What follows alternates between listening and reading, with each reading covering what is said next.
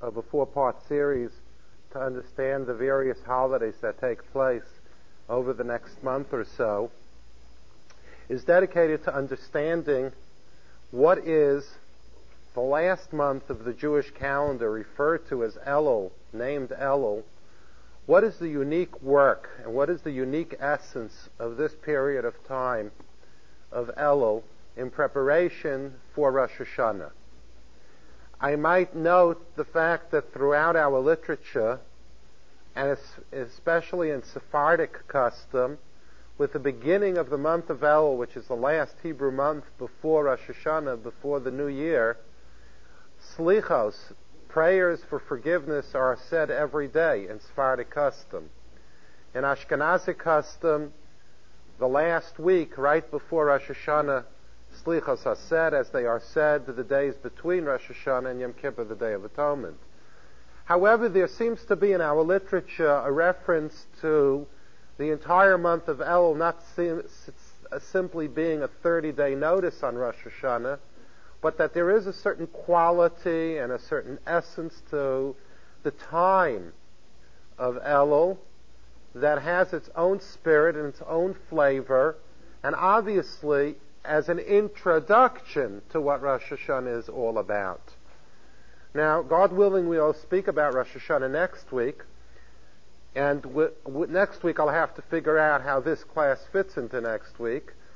But for today, we'll try to examine, we'll try to explore what the month of Elul is all about. There is a very interesting verse in the prophets that refers to this period of time up until till almost the end of the Sukkot holiday. The verse says, and I've quoted this in past years, Aryeh sho'ag mi lo yira. When the lion roars, who doesn't instinctively and naturally get afraid, get scared? And the Gemara says, and the Talmud says, that the word Aryeh in Hebrew is spelled with an aleph and a resh and a yud and a hey. And the Talmud says that the aleph is the first letter of the month of Elul, the resh is for Rosh Hashanah, the yud is for Yom Kippur, and the hey is for Hoshana Rabbah, which is the final day of asking for forgiveness towards the end of the Sukkot holiday. So it would seem, even from our literature, even from the literature of our prophets, that Elul got in there, together with Rosh Hashanah and Yom Kippur and Hoshana Rabbah. It occupies place together with the holidays. It is some kind of an entity. It is some kind of a creation in time that we need to explore in order that we should be able to link ourselves up with it and gain from it as we link ourselves up to most significant times, if not all significant times in the Jewish calendar. My question is, what is it? What's the essence of this time? Now, it was mentioned in introduction to this class, it was mentioned that there is a custom to blow the shofar, obviously not all 100 sounds as we do on the 2 days of Rosh Hashanah, but there is a custom to blow the sounds of the shofar like the basic stanza, at least one rendition, okay, of the blowing of the shofar, which would include the tekiah, the simple, long, straight, unbroken sound, the shvarim tru, which is the broken sounds, and then the tekiah that comes at the end of every stanza that completes the stanza. And there is a custom that while the biblical commandment to blow the shofar is only on the day of Rosh Hashanah, in Jewish custom, we blow that symbolic blowing of the shofar every day of the month of Elul. And we would have even blown it on the last day of the month of Elul, had we not wanted to at least make one day of distinction between the custom to blow and the biblical requirement to blow. So really, the custom to blow the shofar is really something that really takes in the entire month of Elul. And the reason for this, or the origin of this custom, is as follows. Moses went up for a third period of 40 days up to the top of the mountain of Sinai to pray to God for forgiveness for the sin of the golden calf. I'm not going to go through the entire calendar right, for the sake of time. But on Rosh Chodesh Elul, on the first day of the month of Elul, Moses ascended the mountain for the third time. On his second visit, he prayed for 40 days, and God said no. But Moses went, then the first time he wasn't praying for forgiveness, he was learning the Torah. But the third, Moses didn't give up, and he went up a third time on Rosh Chodesh Elul. And when he went up on that day to start a 40-day period of prayer, the Jewish people blew the shofar that morning when he went up.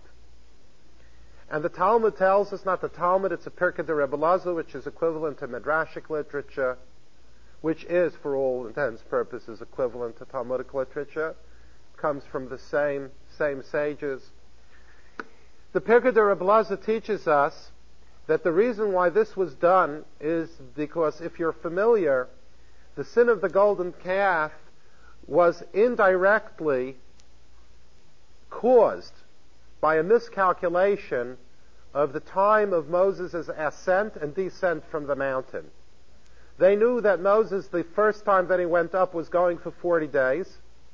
They figured that the day that he went up would be one of the days, even though it didn't have the night with it, and they counted it as a day, and they therefore expected Moses to come down at X hour, and when he didn't come down, they began worrying that Moses had in fact died, and that they would be left alone in the desert, leaderless, and without any real connection to God. And being that this was the mistake that they had made, it was a miscalculation of time, so this time when Moses went up, they blew the shofar as if to say, be careful how you count, and let's not repeat the same mistake we made the first time. This is what the Pirkei de Rebbe Elazar says. So in other words, it was a blowing as if to say, let's all be careful how we count, so as not to make the same mistake as we made the first time. Now it is quite interesting to note that Moses had gone up once previous to this in prayers for forgiveness, and that time they didn't blow the shofar. But this time when he went up, they blew the shofar, telling everybody, be careful how you count as not to make the mistake. So the Pirkei de Rebbe Elazar says that when they blew the shofar on that day, Rosh Chodesh Elul, God was elevated, so to speak, to a tremendously high place, whatever that's supposed to mean, and obviously I'm going to try to explain what that means. V'nis'aleh HaKadosh Baruch Hu ba'oso shofar. And God was raised, so to speak, with the blowing of that shofar, whatever that means. How do you raise God? We look for raises. Well, since when do we raise God? But we'll see what that means a little bit later. And based upon this, the Jewish custom was established that we should blow the shofar, but not only on the first day of Elul, but for the entire month of Elul. The entire month is to remind us of that blowing of the shofar when Moses went up. So this is the origin of the blowing of the shofar. And it's my belief that the same way that the day of Rosh Hashanah has its major theme played out, and that's not a pun, in the blowing of the shofar of Rosh Hashanah, I believe that the essence of Elul is really played out in the blowing of the shofar of Elul as well. It's expressed in the blowing of the shofar of the Elul. But what is the blowing of the shofar of Elul supposed to mean? What kind of a voice, what kind of a message are we supposed to hear, and how do we hear it from the sound of the shofar? I'd like to point out I'd like to pose an interesting question. In that time, when Moses went up on the mountain, and they didn't want people to make the same kind of mistake that was made earlier, why did they, in that period of time in Jewish history, take up the shofar to blow? They certainly could have put up posters. They could have certainly sent out a fax. They could certainly have told everybody, listen, Moses is going up, but don't mess your counting up. Like, why did they take up the shofar? Who told them to take up the shofar? Why did they select the shofar? Why didn't they take trumpets? Why didn't they take a bag of pipes and blow it and say, don't don't make a mistake like you made it. Blow a bullhorn. I don't know. What do you need the sound of the shofar for? Obviously, in continuity of what they did, we take up the shofar. So the question isn't why we take the shofar, but why did they take up the shofar as a way of making this proclamation? So this is a question that needs to be explored. Now, there is also another interesting element that I think we need to explore in regards to the shofar in general. Now, what I'm going to share with you is something about the shofar of Rosh Hashanah. But the reality is that it's really reflective of what the character of the shofar is as well. The Talmud teaches us that when you use the shofar, which is the ram's horn, one is not allowed to use a horn that comes off a cow. Why not? So the Gemara says because a cow gives birth to the egel, to the calf, and that'll be too much of a memory of the sin of the golden calf. And we don't want to use something on the day of Rosh Hashanah that can immediately be associated with the fact that we sinned in the sin of the golden calf.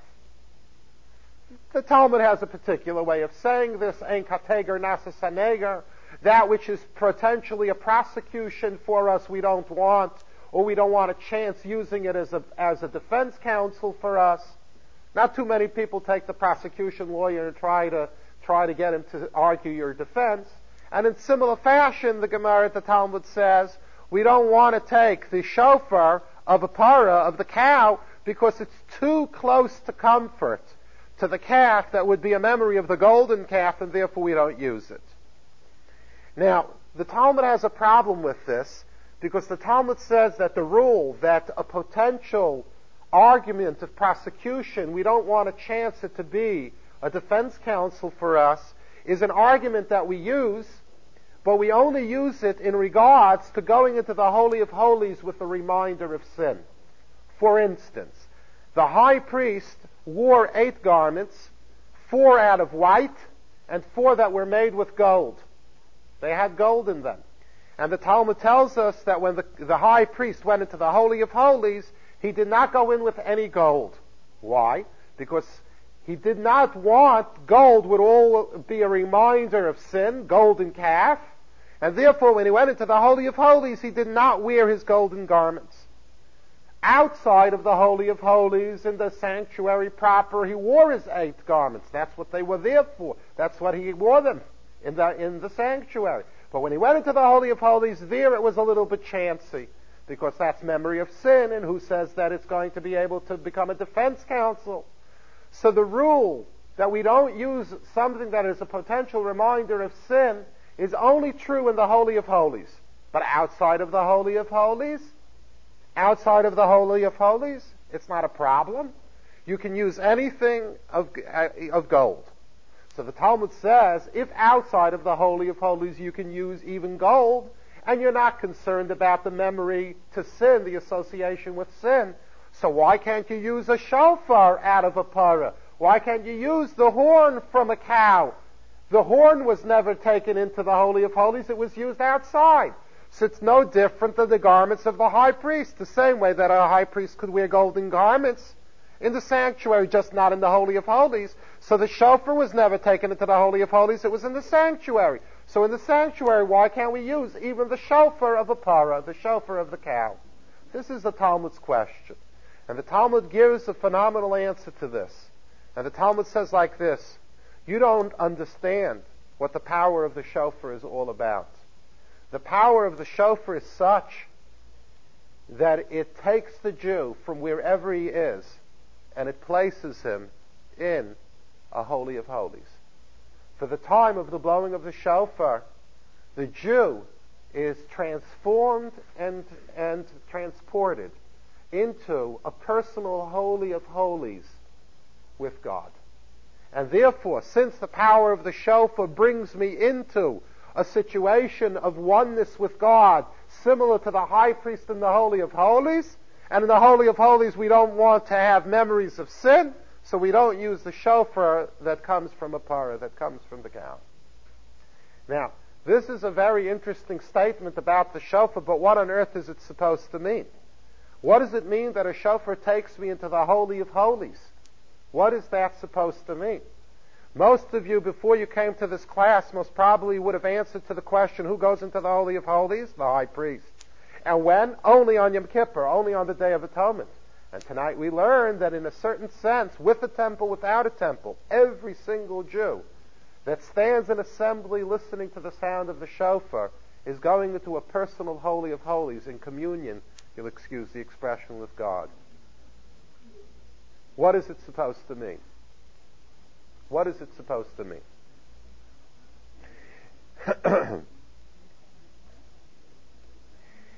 So let's try over here to develop a concept. Okay? I'll present the concept, and then we'll try to develop it and show all of its applications in terms of our traditions, and then show some practical applications in terms of our lives. And I would start by saying like this. There is a verse which we recite, interestingly enough, on Shabbos, which ends off with the following words: Adam ubehema toshia Hashem, which literally means in English that both man and animal God will save. Adam ubehema toshia Hashem. God has mercy, God has compassion on all of his living creatures. Adam ubehema toshia Hashem. So the Talmud in Chulin teaches us an interesting interpretation of this verse. The Talmud in Chulin says like this, that when it says Adam ubehema, man and animal, it's really talking all about man. It's not talking about man and animals, it's all talking about man. How do we read it? We read it like this. Elu b'nei Adam, we are talking about individuals, shehem arumim b'das ke'adam, that they are intelligent, bright, astute, spiritually intuitive. All right? They have all of their sensitivities very sharp. Arumim b'das k'bnei Adam. They are clever and sharp like people. Right? Umisimim atzmam k'behema. And nevertheless, when it comes to the will of God, they have the willingness and the subservience very similar to an animal to its master. Now, what is this supposed to mean? What this is supposed to mean is like this, and I'm going to explain it on a couple of levels here. On one level, what this means is like this. The human being is intelligent, or at least he's supposed to be. The human being is intelligent. And when a person is intelligent, he usually would like to understand what he's doing before he does it. And when it comes to religion and when it comes to Judaism, this also holds true. I'm a human being. I try to have a commitment to God. I want to have a relationship with God. But I am a thinking individual. And I need to understand what it is that God wants, and possibly why God wants it, and why is it right for me, etc., all of the questions that we would ask about Judaism. All normal. Now let's say you have an individual, and I'm just taking a hypothetical case. Let's say you have an individual that basically is familiar with Judaism, learning about Judaism, has been pleasantly surprised that some of it really makes sense. He never thought it was so relevant. And then all of a sudden, after having somewhat of a track record of seeing the wisdom and the insight of Judaism, he comes upon something that he doesn't understand. He can't fathom it. In his mind, it just doesn't sit well. There are different ways that people say this. I don't understand it. I can't swallow it. I can't digest it. I mean, whichever way you want to put it. Now, immediately, man is put into the situation of a spiritual test. What is the spiritual test? If man were only to follow his intellect, and that is his yardstick about everything that he decides to do or not to do, technically speaking, man would turn to God and say to God, I am very sorry, but you are incomprehensible in this area, and therefore, please excuse me, but I cannot observe this. I cannot do something that I don't understand. Better yet, if you're very righteous about it, you might even say to God, not with any kind of apology at all. You can say to God, you cannot expect me, and you can't insult my intelligence to expect of me to do something that I don't understand. Well, that's one way of looking at it. However, there is another way of looking at it, which you can imagine is the way that Judaism teaches us to look at this kind of a spiritual test, and that is that I say to myself as follows: it's wonderful if I could observe with knowing every step of the way why I do what I do, so that everything sits well, to a point that everything that I do, I don't even do it because God asked me to do it so much as I do it because it makes sense to me to do. And once it makes sense to me to do, I'm doing it because I want to do it, not because God wants me to do it. However, there is a scenario where rather than saying I'm doing it because after all of the convincing I want to do it because I want to do it, not because somebody asked me to do it, even if it's God, there's another scenario which goes something like this. I don't understand this. However, I am prepared to say that I am not the ultimate judge of wisdom. And I am not the one that's going to stand and say that it is an insult for me to do something that I don't understand. It's not at all an insult. Because to listen to God and to trust God, okay, it should not be an insult to man. In fact, I know very well what my place is, and I know God's place. And my wisdom can't compare to God's wisdom. God has infinite wisdom. Mine is finite. And therefore, I am prepared with a certain level of humility to say that I have limitations in my understanding. And I am prepared with a certain amount of trust to say that bearing in mind this limitation in my ability to understand, I can trust God on this and proceed to do this not as an act of intellect and because it sits well with me, but because I am humble enough to know that there's a major distinction between my capacities to understanding God's, and in that difference I am prepared to trust God. This, I must say, is a major, major struggle for man.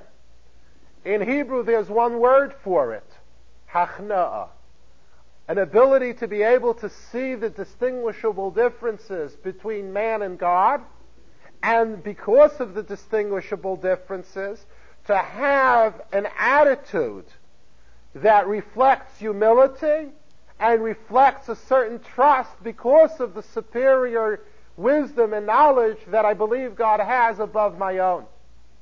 This is referred to as humility. And I would refer to it in the kind of example that I gave to you. Humility that exercises itself within the intellectual arena of one's relationship with God, which basically says that to the extent that one can understand, he's required to understand. But when he reaches the place where he cannot understand anymore, then he stands back and he says, 1 minute. I am no competition for God's wisdom, and therefore I am prepared to surrender my own opinion to God's opinion with all humility and with all trust. So the Talmud in Chulin says, Adam u'behema toshia Hashem, that man and animal God will save. So the Talmud says we are talking about Adam, we're talking about a human being. That's Arum Bedas, that he's very, very clever.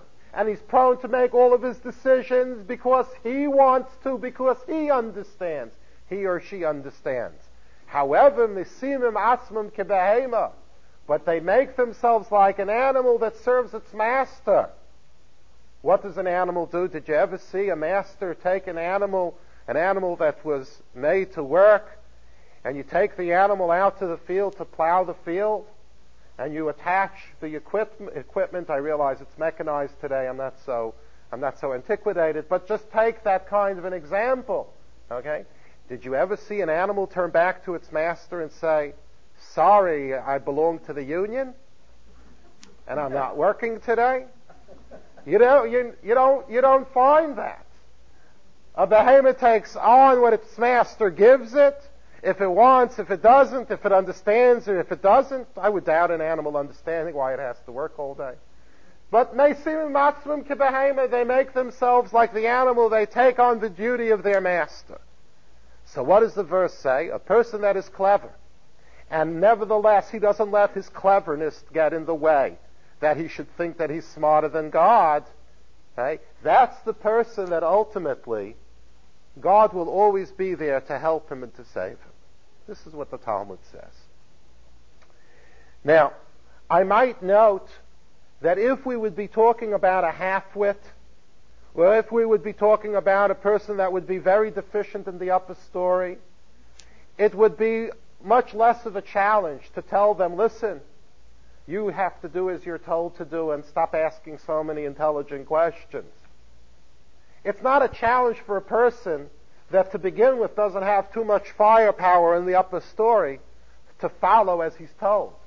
But the more intelligent, the more aware that a person is, the more hooked up a person is to spiritual things, the more prone he is by his nature of his spiritual talents to want to know and to function out of knowing and to function out of intellectual appreciation and to be tempted to push aside anything that can't be intellectually appreciated.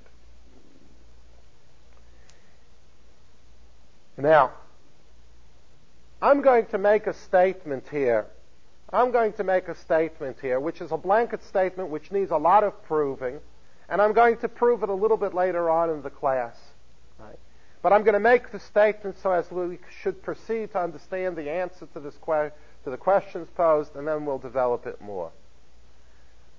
The power of the shofar, listen carefully, the power of the sound of the shofar, there are spiritual powers to the sound of the shofar. The spiritual power to the sound of the shofar is that it introduces into the soul of man the ability to acquire a humility in his relationship towards God. Now, where that comes from, we'll explain. But let's just work with the premise that if one would want to define as accurately as possible what is it about the shofar, or what is the mechanism, what is the interaction between the shofar and man that makes the shofar the tool of Elul, and for that matter the tool of Rosh Hashanah, the tool that we use on Rosh Hashanah, it is because the soul that hears the sound of the shofar is overcome with a sense of the realness of the humility that is logical for man to have in his relationship with God. This is what it introduces. Now, when we come to the sin of the golden calf, now that's a statement that I am going to come back to, and I'm going to develop where the origins of that power are. I'm going to come back to that. Well, let's just take it as a premise for the time being. Now, when we talk about the sin of the golden calf, when we speak about the sin of the golden calf, let's understand something. Moses didn't come down after 40 days. They start making all kinds of calculations that he should have been back, and he's not back. What on earth could have happened to him? Okay? So they come up, okay, for various reasons, in the belief that he died on the mountain, maybe he went straight to the world to come. I don't know what happened to him, but he's not coming back. And they start thinking to themselves, what can we do in the absence of Moses that will help us not lose everything? So many of the commentaries explain that generation, there were great people in that generation that knew Kabbalistic symbolism. And in Kabbalistic symbolism, there are different animals that connotate to different attributes of God and different attributes of man. They are animals in the world, but they are symbolisms of attributes. This is something that's spoken of a lot in Kabbalah, Those of you that are a little bit familiar with the visions of Ezekiel know this to be true as well. So the understanding is that the Kabbalists of the generation delved into what kind of a Kabbalistic symbolism can I make that in the absence of Moses will be to me an inspiration so that I should not lose my connection to God, that I shouldn't lose my spiritual standards that I've accepted upon myself, etc., etc. And in their Kabbalistic calculations, they came up that what they needed to create as a Kabbalistic symbolism was the symbolism of the calf. The symbolism of the calf. Now listen to what's going on over here.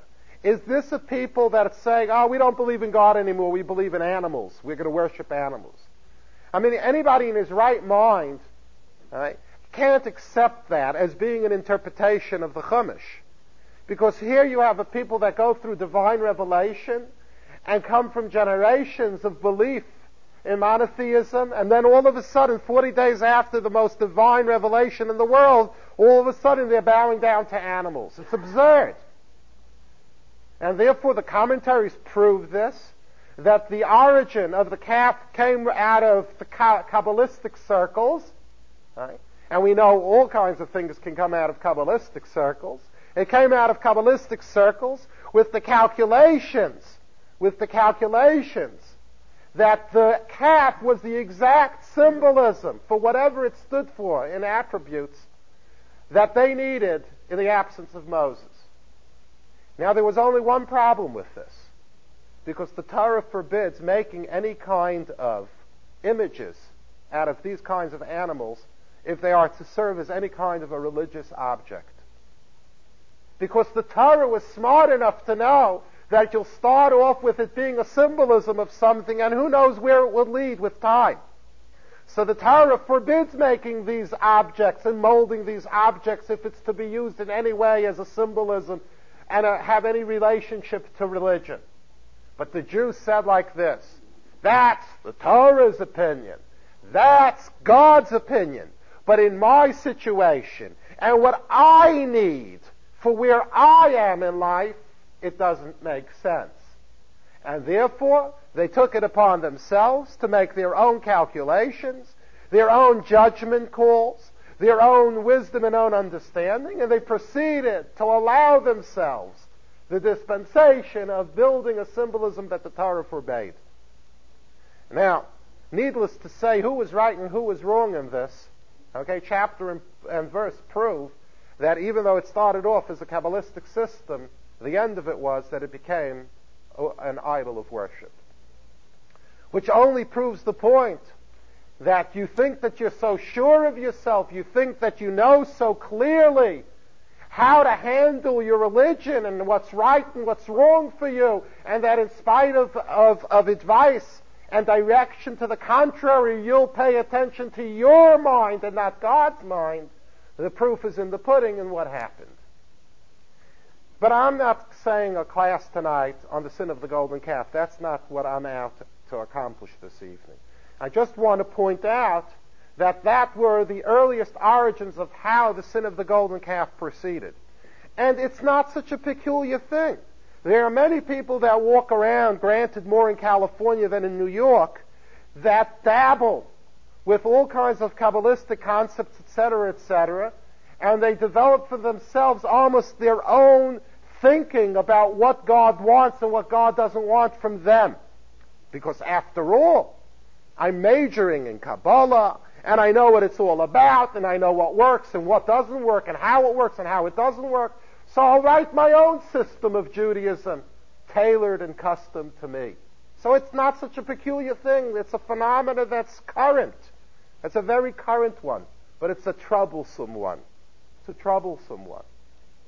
Now, the point is like this. If this was the sin of the golden calf, so one could say that the origin of the sin of the golden calf was the lack of humility and the lack of trust that comes from the perspective of humility, to be able to say, I don't know what God is doing, And in my understanding, the best thing for me is this symbolism now.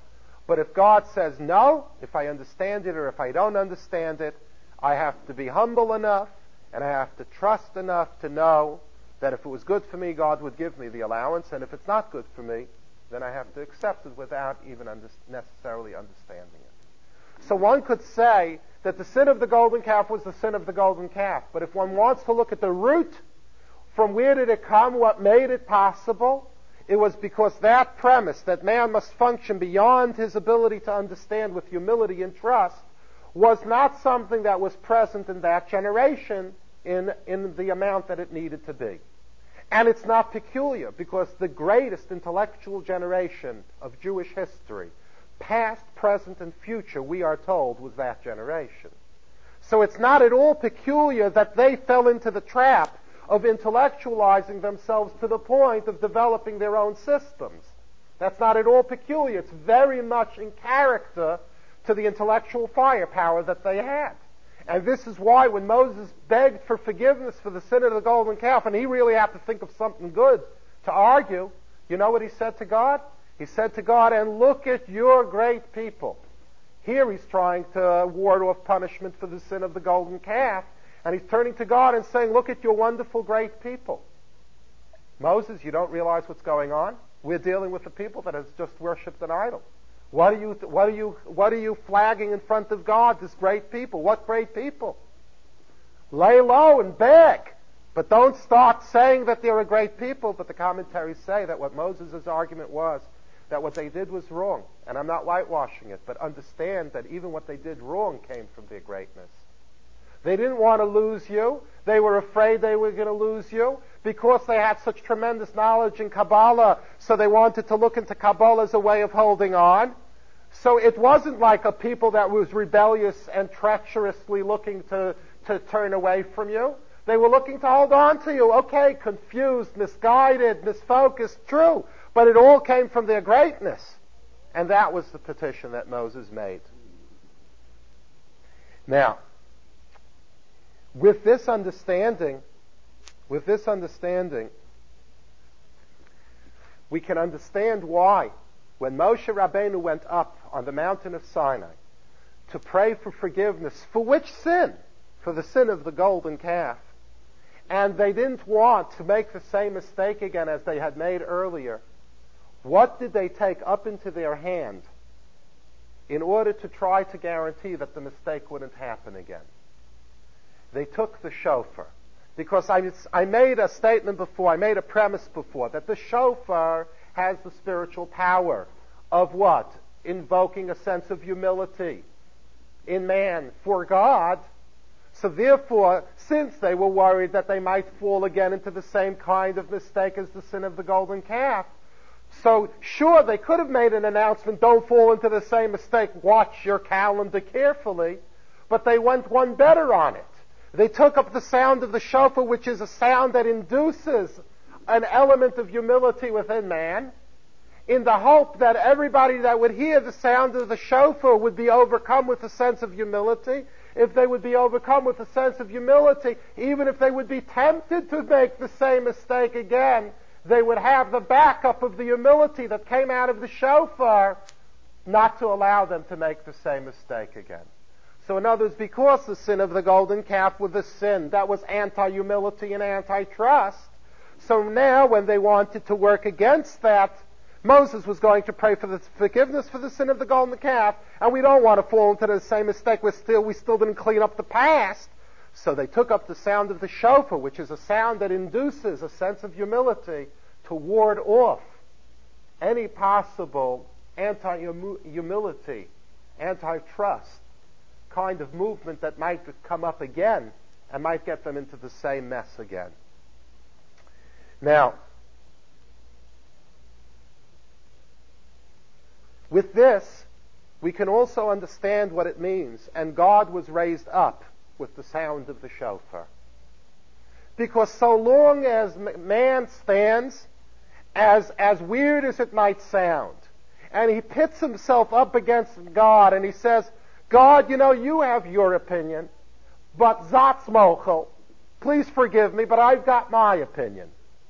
As long as that is the relationship between God and man, then we can say that certainly from the perspective of man, God is not in any high place, in any place of height, in any place of true reverence at all.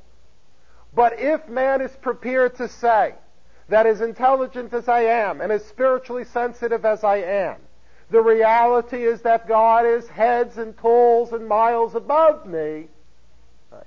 So then we are putting God in relationship to ourselves in his proper place. So what the Pirkei de Rebbe Elazar says is that when we blew the shofar, what were we saying? We must learn the music of humility, the music of trust that comes from humility.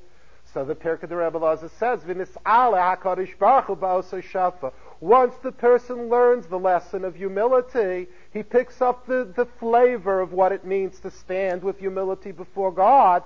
So then God is raised to his proper place in the eyes of man, in the heart of man. This is what it means. So God is where he is. We don't change God. But in terms of how we conceive of the concept of God and his wisdom and so on and so forth, he's raised through the power of the shofar. Now, let me go a little bit further here. And let me touch a little bit and let me scratch a little bit deeper underneath the surface of what's going on over here. It might sound peculiar to you.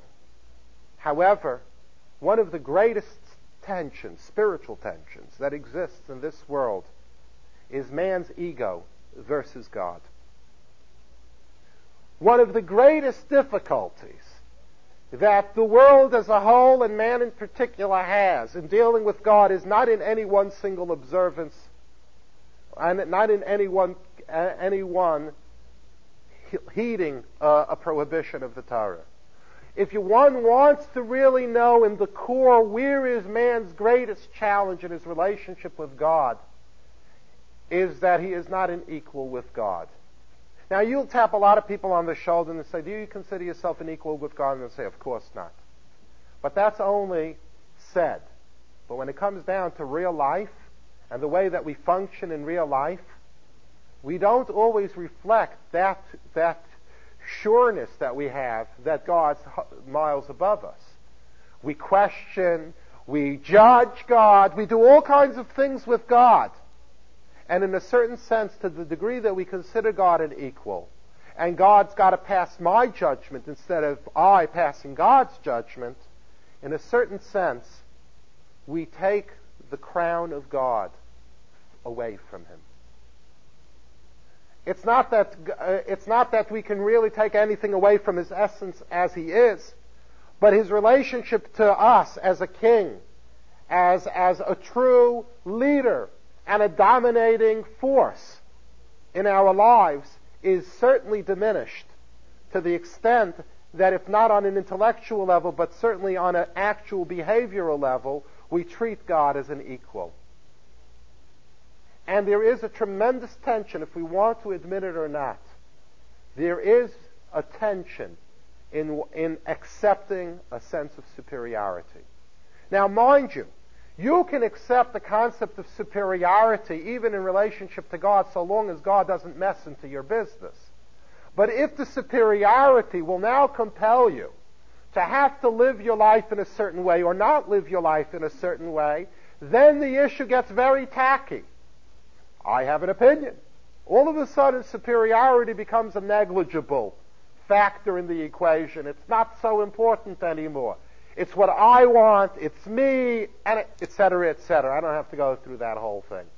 There's a tremendous tension in man realistically accepting God and God's superiority, his uniqueness, his oneness into one's life, especially where it might hurt or where we conceive of the fact that it might hurt. Now, so far, I've explained the concept of the shofar, just giving it as a given, that the power of the shofar is to introduce this humility, and by introducing this humility, all right, we ward off the danger of falling into golden calf mistakes. We ward off the danger of falling back into the mistakes of the golden calf.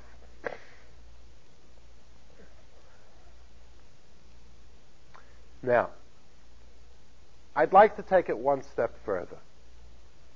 So far, I've developed the idea of humility and trust when a person reaches, admittedly, his intellectual limits. And then accepting that there is a wisdom that's greater than his. Right? And being able to heed that in spite of the fact that I don't understand it, and it might even be contradictory to my understanding. This idea, parenthetically, has a brother or a cousin, whatever you want to call it. It has another application that's not only in relationship to God, but is also in relationship to being able to accept the wisdom of a great, experienced sage in a generation. In other words, we are not, and very often we find ourselves, I don't remember what I said already. Eventually we'll find ourselves. But the reality is that this phenomena of the intellectual tension between God and man, this is one example of the tension that could exist between man and God. And now I remember already. The application of it is true also in regards to a sage. Sometimes I don't have the experience. Sometimes I don't have the knowledge. Sometimes I'm not so spiritually evolved to know what it is that God wants from me in my particular situation. And I need to go to somebody that is more spiritually evolved, knowledgeable, experienced, etc., etc. And I have to go and I have to ask for advice. What happens if the person gives me a piece of advice that I didn't want to hear, or if I did or didn't want to hear, because we're not usually so honest about that, but I don't understand it? And the advice which I don't understand is something that to me is a change which is difficult or uncomfortable. What am I to do? Well, one way of dealing with it is saying something like this. He's made out of flesh and blood, and I'm made out of flesh and blood. Okay? He has an opinion, and I have an opinion. Okay? Is it his life, or is it my life? My life. So why should I listen? Right? Never mind that he's learned for 20, 30 years more than you. Never mind that he's got countless many more experiences than you. Never mind. But for some reason, man has this tremendous tension. The ability to have to accept a rendering from somebody that, if you're honest about it, has to be more experienced than you, etc., etc. So when we talk about this idea of about accepting God's direction over our own understanding, this is not something that I'm talking to people, that I'm sharing with you, because after this you're going to go home and you're going to phone up God, and God's going to give you his opinion, and you're going to say to God, I have a different opinion. Right? This is something that's relevant because when we do have to take major steps in life, we need to look for guidance. We have to ask. And when we do ask, the answers don't always come back the way that we would predict them. Believe me, they don't. All right? There are many surprises. And the ability to have that humility and that trust, okay, as I detailed it in man's relationship with God, applies to the leaders and the guides and the counselors of a generation as well. Because if it would only apply to God and it wouldn't apply to leaders and counselors, so for all intents and purposes, we are a lost people. Because if we don't have that mechanism working, so then the only way that I could really know what's right to do is by asking God. Well, how many of you have called God and received an answer recently? And if he doesn't answer, so then you're stuck by answering your own question. So you're really left up to your own devices, which is sometimes good and obviously sometimes way off the mark.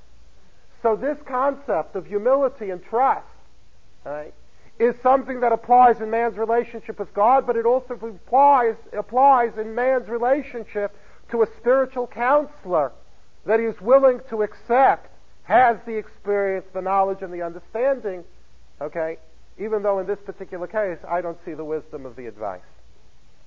This is all one subject. However, the reality is that this concept of humility and trust that flows from humility has another major area where it plays itself out. And that is not in the intellectual surrender to God, but that is in terms of the emotional ability to surrender to God. Where I have not an intellectual different opinion from God, but because I feel a certain way, and that feeling would contradict what God expects of me, etc., etc. Where I have an emotional difficulty in being able to swim with something. Where it's not intellectual, clearly not intellectual. If I would sit you down and we would have a rational and a sane discussion, I would be able to explain play by play why God's direction is right and yours is wrong. But you say to yourself, I couldn't care less, because I can't handle this emotionally. And emotionally I'm not in the place, and therefore emotionally I cannot let God enter, because I am not prepared to let go of how I feel about this thing. Now, the reality is that when we talk about the concept of humility and trust, which leads to reasonable surrender to God because of the humility and trust, this is not only a subject in terms of intellectual surrender to God, it is also a subject in terms of emotional surrender to God. Let's face it, many of our deepest challenges in life are not played out on the intellectual plane. Let's face it. Most of our deepest challenges of holding on to any kind of sanity in this world have to do with emotional challenges, not with intellectual ones. Oh yeah, we try to intellectualize our positions. But let's face it, most of the stuff that makes whatever is difficult in life is the emotional stuff.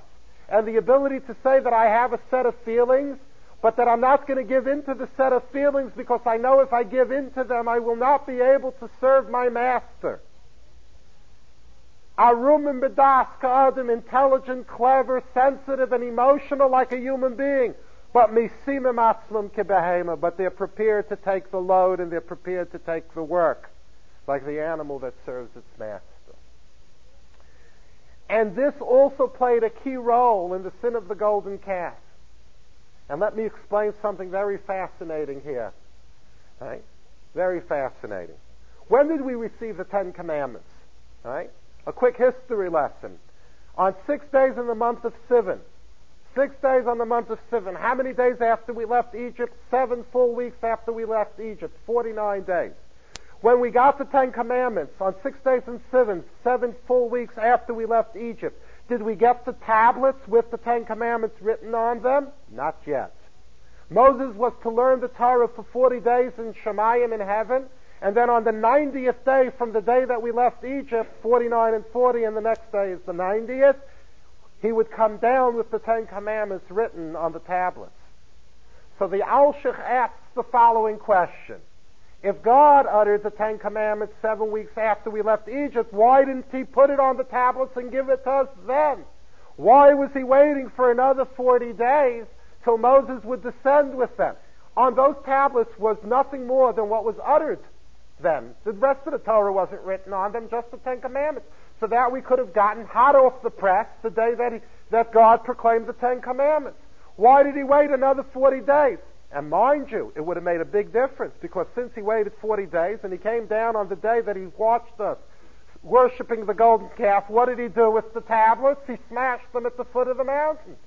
If he would have brought them down when the Ten Commandments were uttered, right when you hear it, so to speak, we would have had the first tablets.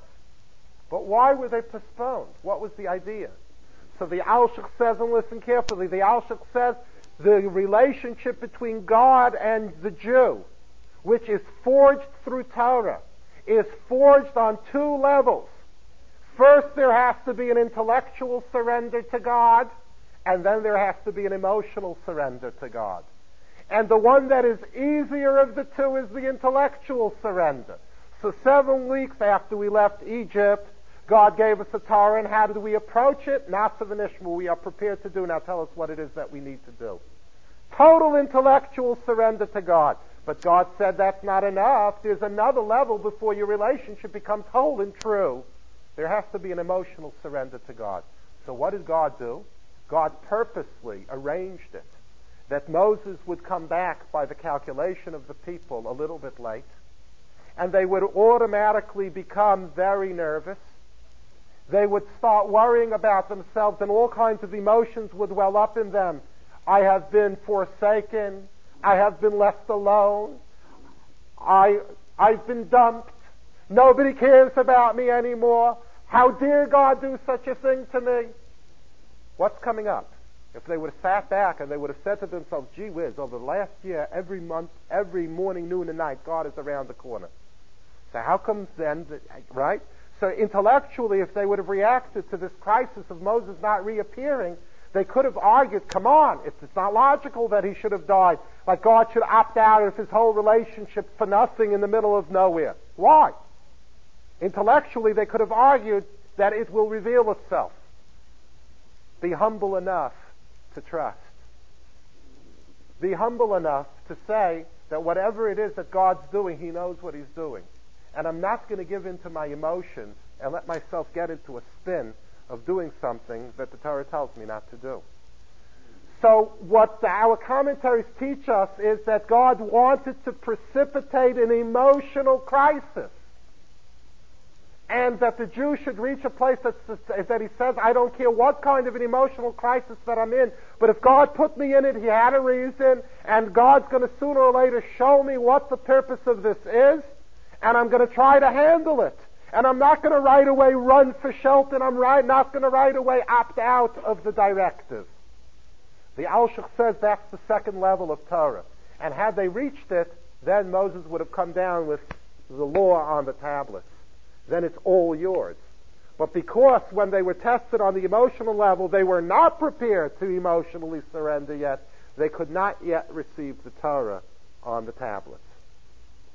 So the sin of the golden calf refers to the inability to have this humility and trust in God, but not only the humility and trust to intellectually surrender to God, but also to be willing to emotionally surrender to God. Now, I might say before I go any further, okay, that the word surrender I consider a horrible word. Because surrender means that you are the loser. And in that sense, this word of intellectual and emotional surrender to God is a poor use of the word. Because in reality, when a person intellectually surrenders and emotionally surrenders to God, there is a wonderful thing that eventually comes into the person's life. He begins to acquire an intellect that can understand God.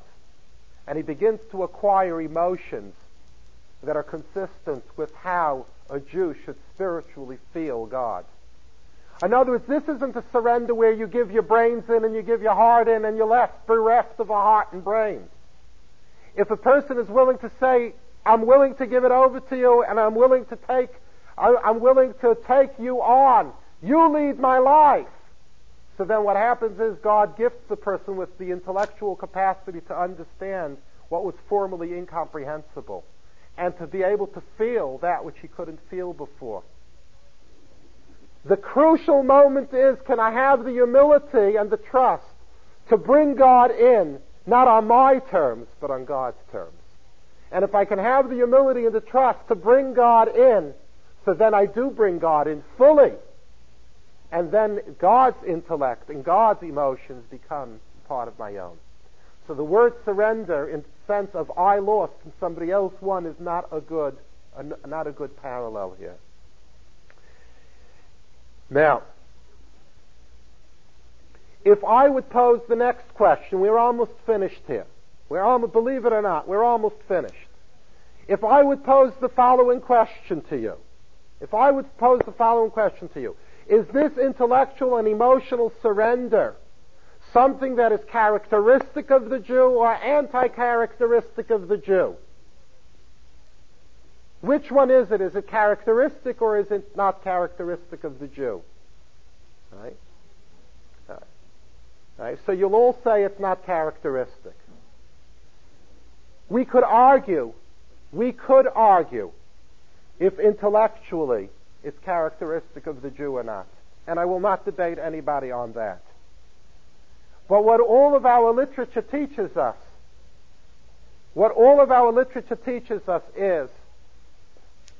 is that the Jew in his core, is not in resistance to surrendering to God. That under all of the veneers and under all of the layers of the egos that we learn from the world, the Jew wants God. Under all of the things. Under it all, that's what the Jew wants. If you would take a Jew out of all of the outside world, and you would put him into the Holy of Holies, absent of all of the noise and all of the static and all of the other garbage of the world that teaches us all about selfhood without God, and you would put a person in an intimate place without all of that other static of the world bombarding the person, the Jew would say, there's only one thing that I want, and it's you. That's the core of the Jew. The core of the Jew is wanting to have a total relationship with God. Now, this is why when we went into the Holy of Holies, which represents the core desire of the Jew, we don't want to bring the sin of the golden calf in there. Because the sin of the golden calf has nothing to do in the core of the Jew.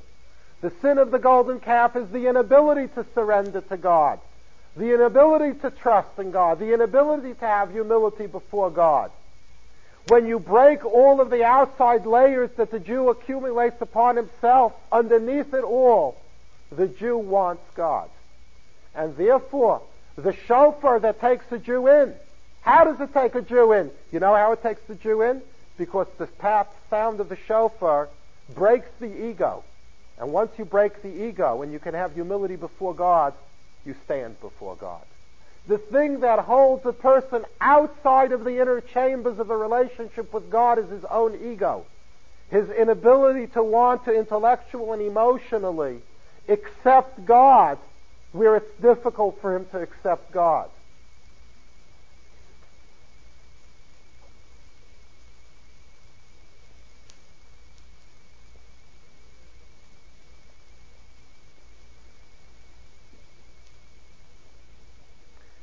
So the function of the shofar essentially is to wake up within man this humility that is really latent within the Jew, that somewhere deep down under the layers is there. And then when he hears the sound of the shofar,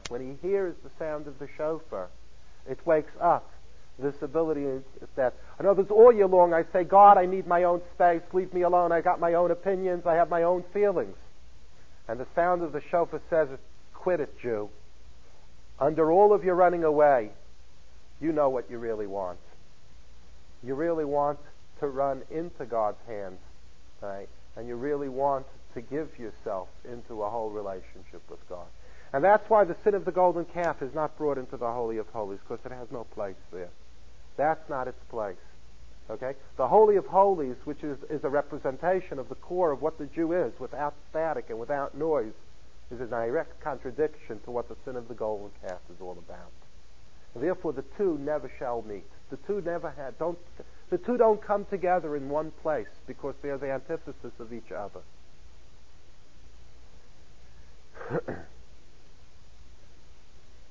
The reason why the shofar has such a power to wake up in heaven compassion for us in God's eyes is because it first wakes up within us a humility to stand again before God. And so long as man can be brought to standing with a humility and a trust before God, so then there is still spirituality in this person's life. And for that matter, there is still life in this person. Because he still knows that the heartbeat that keeps him alive after everything is said and done is his return to God. That's why it has such a power, Okay? Because under all the veneers, the Jew says, I have to admit to the fact, I need you, God. And not only I need you, God, but on a deeper level, I want you. Now, if you're wondering to yourself, I believe that I've answered the questions. Why we blow the shofar? Why was the shofar blown when Moshe Rabbeinu went up? It's to break the humility, the sin of the golden calf. Why the sound of the shofar brings us to God? Because so long as we're willing to chip away at the arrogance and the ego that fights God and tells us have our separate space from God, the shofar breaks that separate space and brings us back into the space with God, the Holy of Holies, brings us back into that space. Right? So we've touched upon all of the questions. Right? We've basically touched upon all of the questions and resolved them on a certain level. But the question that really remains is, where did I get this piece of information from? That the power of the shofar is a power that works to wake up within man the latent humility that he has for God, and therefore the latent trust and ability to surrender intellectually and emotionally to God. Where is it? If you think for a moment, it's so hard to talk about because it's such a sensitive issue.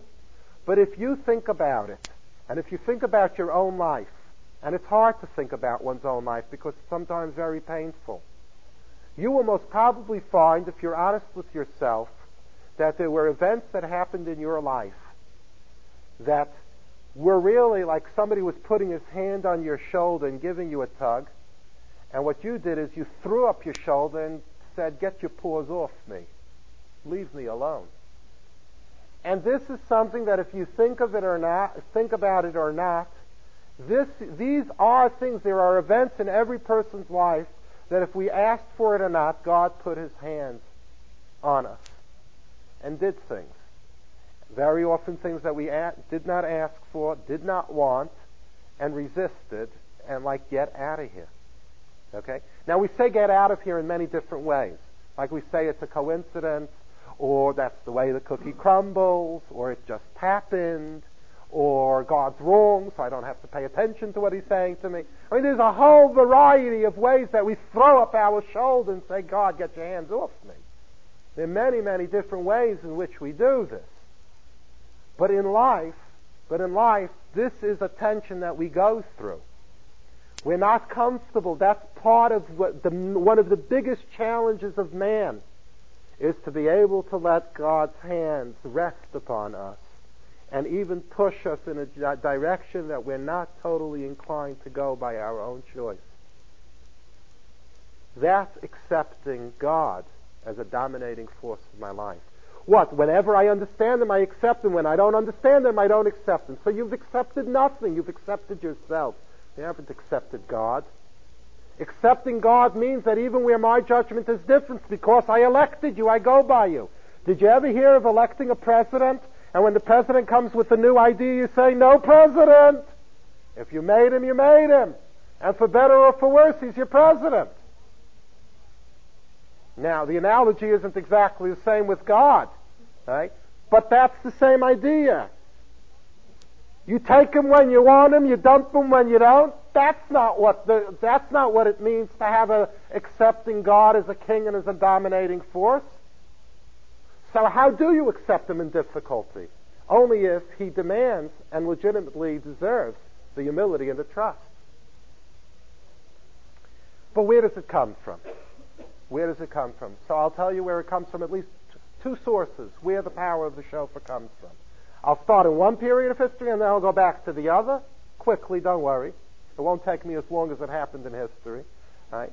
The first event is the binding of Isaac. God comes to Abraham and says to Abraham, Abraham, as I want to ask you to do something. I've asked you for doing many difficult things. I got another one for you. I want you to take your son Isaac of 37 years old, and I want you to offer him as human sacrifice. Mazel tov. All Abraham's 137 years of his life, he taught the world that human sacrifice is anti-God and anti-spiritual. And at the end of his life, as a grand finale, he's going to make human sacrifice. of none other than his son that he waited 100 years to bring into the world.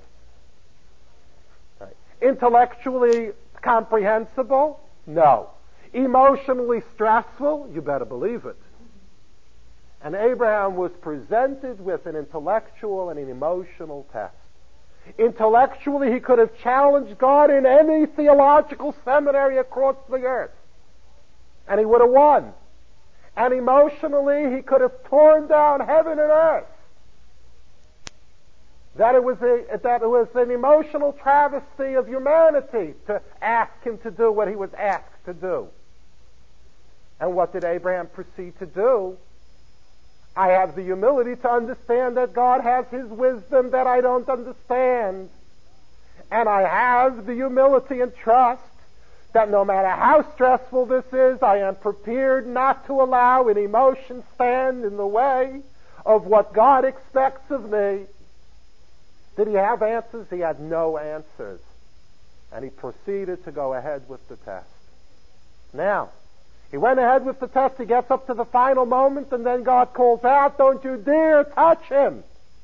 Ki ata yadati, now I really know that you are a servant of God." How do I know? Because you have combined both intellectual and emotional surrender. Coincidentally,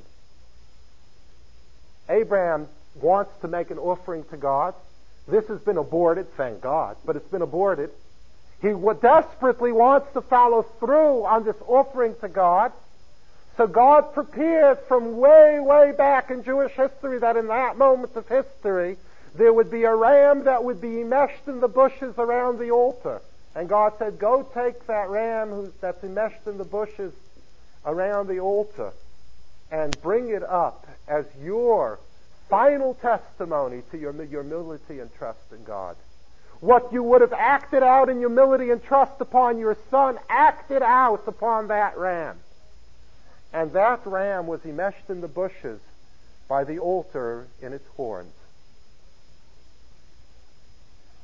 So tradition teaches us that we take the horn that was enmeshed in the bushes around the altar and we blow it on Rosh Hashanah. Now, what does this have to do? You have to understand that if coincidentally a ram gets enmeshed in the bushes by the altar, in the exact moment when Abraham wants to finish his humility and his trust in God, that it's there not coincidentally. It's there because all of his humility and trust in God produced that he was worthy that it should be there. So what is the animal enmeshed in the bushes by its horns represent? God's response to man's humility and trust. That if you can have humility and trust, I will give you all of the tools to be able to have the humility and trust. In Abraham's case, it was the ram. But for all times, the symbol of the shofar that caught the animal in the bushes remains the testimony that God says that if you're only prepared to challenge yourself with humility and trust in me, I will give you a tool that you'll be able to blow every Rosh Hashanah to reintroduce the humility and trust, to fight off the tension of ego versus God. The commentaries say very interestingly, the commentaries say that the same way that what? Listen carefully to this. This is beautiful. The same way that the animal was enmeshed in the bushes and became used as the offering of Abraham, so too for all generations of Jewish history when Jews will become enmeshed in sin, God says, fear not, just take up the ram's horn that's enmeshed, and it will free you from all of your entanglements. What is the greatest entanglement of man that leads him to sin if not his ego? That calling inside of him that says, God, I want my own turf. Get off my space. I can't trust you. I can't believe you. I got my own life to lead. You're spoiling life. You're threatening life. So God says, as enmeshed and as entangled as we get in ourselves, you know what it's like? It's like we trip on ourselves. God says the power of the shofar will be able to tear you away. And that's why we read the portion of the binding of Isaac on Rosh Hashanah, and we blow the shofar on Rosh Hashanah, all to wake up that humility of bringing God back as the dominant force. God over ego. But the reality is that it goes one step back than that, and here I'll keep quiet after this. It really goes further back. And I'll tell you how it goes further back. And this really gives the answer to the statement that I made before, that the essence of the Jew is his ability to surrender and wanting to become one with God. On the first day of creation, that being the creation of man, the day of Rosh Hashanah, after God created man, in the same way that he created everything else in the universe, what did God do? God blew into first man something that made him special and different from everything else in the universe. He blew into him, Vayipach ba'apav nishmas chayim. He blew into him a part of himself. So what took place on the day of man's creation, which parallels the day of Rosh Hashanah? God blew a part of himself into man. This is what took place. So on the day of Rosh Hashanah, we take up the shofar. We take up the shofar. And what do we do with the shofar? We blow. The power that God puts into the shofar is that the same way that on the first day of creation, I blew into you a part of myself. So your surrender to me is a surrender to the deepest part of who you are yourself. If God puts a part of his very self into us, would it be then peculiar to understand that man searches out for God? It's not at all peculiar. Because then, if what is within man is the essence of God, so then man's journey and ultimate surrender to God is not a surrender to another force, to another being, but it's really a rediscovery of the divinity that God put into him. So on every Rosh Hashanah, God puts into the power of shofar the same blowing that he did on man's day of man's creation. What does he blow back into us? As part of his own divine essence. When man is overcome with a sense that God is not separate from me, but that God has blown a part of his own divine essence into me, man can't help but be overcome with a tremendous sense of humility, that he's not going to seize onto a perception of self independent of God, but that the greatest perception of self is in realizing that God's divine essence is his very essence. So the quality, if you want to date back the power of humility that lies in the shofar, which means the ability for man to merge with God. Man's ability to merge with God, because in the core, the essence of man has within it the divine essence. And therefore, man is, every time when we talk about surrender and this and that, what is it? I give up self in order to be with God. What we're learning over here is that humility and trust in God is not giving up self for God. Yeah, it's giving up self. The false self, not the true self. But what real humility and trust in God is finding one's way back to the divine essence that was blown into man on the day of Rosh Hashanah. And therefore, before we approach the entire episode of Rosh Hashanah, which we will approach next week, right, we have a whole month of preparation, the month of Elul. And every morning we take up the shofar and we blow the shofar, and all of the different sounds of the shofar, so as to wake up within man the memory of God blowing his divine essence into man. When man can hear with a certainty that the divine essence of God is the very core of what he is inside, it is not a surrender to God, but it is a joyful dance with God that the shofar represents. All right. That's it.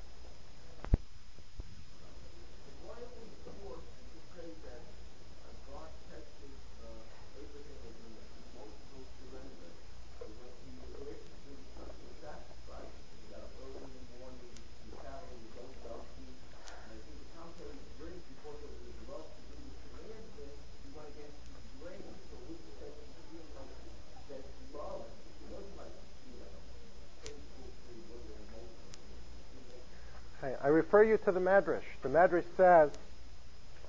says that when Abraham bound Isaac to the altar, he looked into Isaac's eyes, and Isaac looked into Abraham's eyes, and they both began crying until they were both swimming in tears, the Medrash says. Okay? You have to understand, Abraham is a human being. Yitzchak is a human being. And they had all of the normal feelings and then some for each other.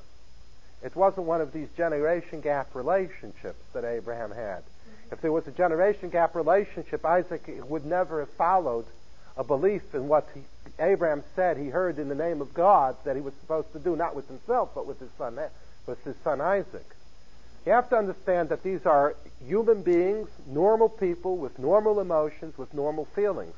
And even if Abraham was able to make a decision that because of my love of God I can do this, it would be totally in denial of what a human being is to say, well, it was easy schmeezy, I didn't have any emotional problems with sacrificing my own son. I mean, that's ridiculous.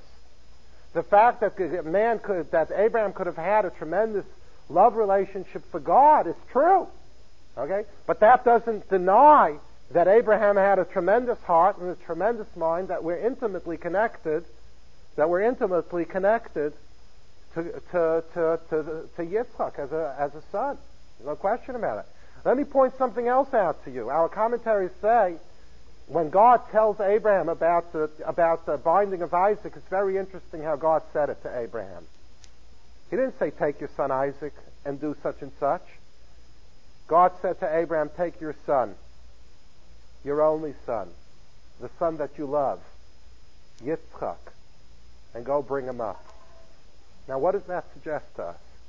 Let me run a certain scenario by you. Anybody that needs to leave, feel comfortable to leave. I'm not insulted. Just don't come back next week. No, really. Anybody that needs to leave, feel free to leave. Let me paint the following picture for you. It's an interesting picture. If I would have been Abraham and I would have felt compelled to listen to God, okay, I don't even suppose that I would have had the righteousness to feel that. But if I would have gone immediately to my psychiatrist. I said, please fill me a prescription. Okay, write me a prescription for the heaviest tranquilizers you've got. I would then go to the altar, pop as many pills as I could without killing myself, and then proceed with the binding of Isaac. Could God hold me anything against me? I went ahead, I did what he wanted me to do, but I had to space myself out before I did it. If Abraham would have done that and followed through, assuming that he was doing what he needed to do, that would have been the murder of Isaac. Because then he did not do what the test expected. What the test expected was not a denial of emotions, a recognition of emotions, but the ability to say that whatever my emotions are, I can't let them flow inside of me in a way that they impede my relationship with God. And therefore God said to Abraham, listen carefully what I'm asking you for. Esbincha. I'm asking you to offer your son. Let's not go too fast. I'm not telling you who it is. You have two sons, right? I'm not telling you who it is. Just think about the concept of a son. Think about the concept of the love of a father for a son. Don't think about anything else. The next thing, I want you to think about not the concept of a son, but an only son. And then I want you to think about an only son that you get along with, that you love. And then I want you to think about Yitzchak and be prepared to do what I ask you. Right? Clearly, it was both an intellectual and an emotional surrender that God wanted from Abraham, but not surrender in the sense of losing, but the ability to be able to recognize a total giving of oneself, not leaving, so to speak, a place where man says to God, God, you can come everywhere, but you can't mess in this area of my life. On the day of Rosh Hashanah, we say to God, we bring God back and say, God, penetrate every part of my life. I want to take you back into my life. I want to have a relationship with you. And we'll stop here.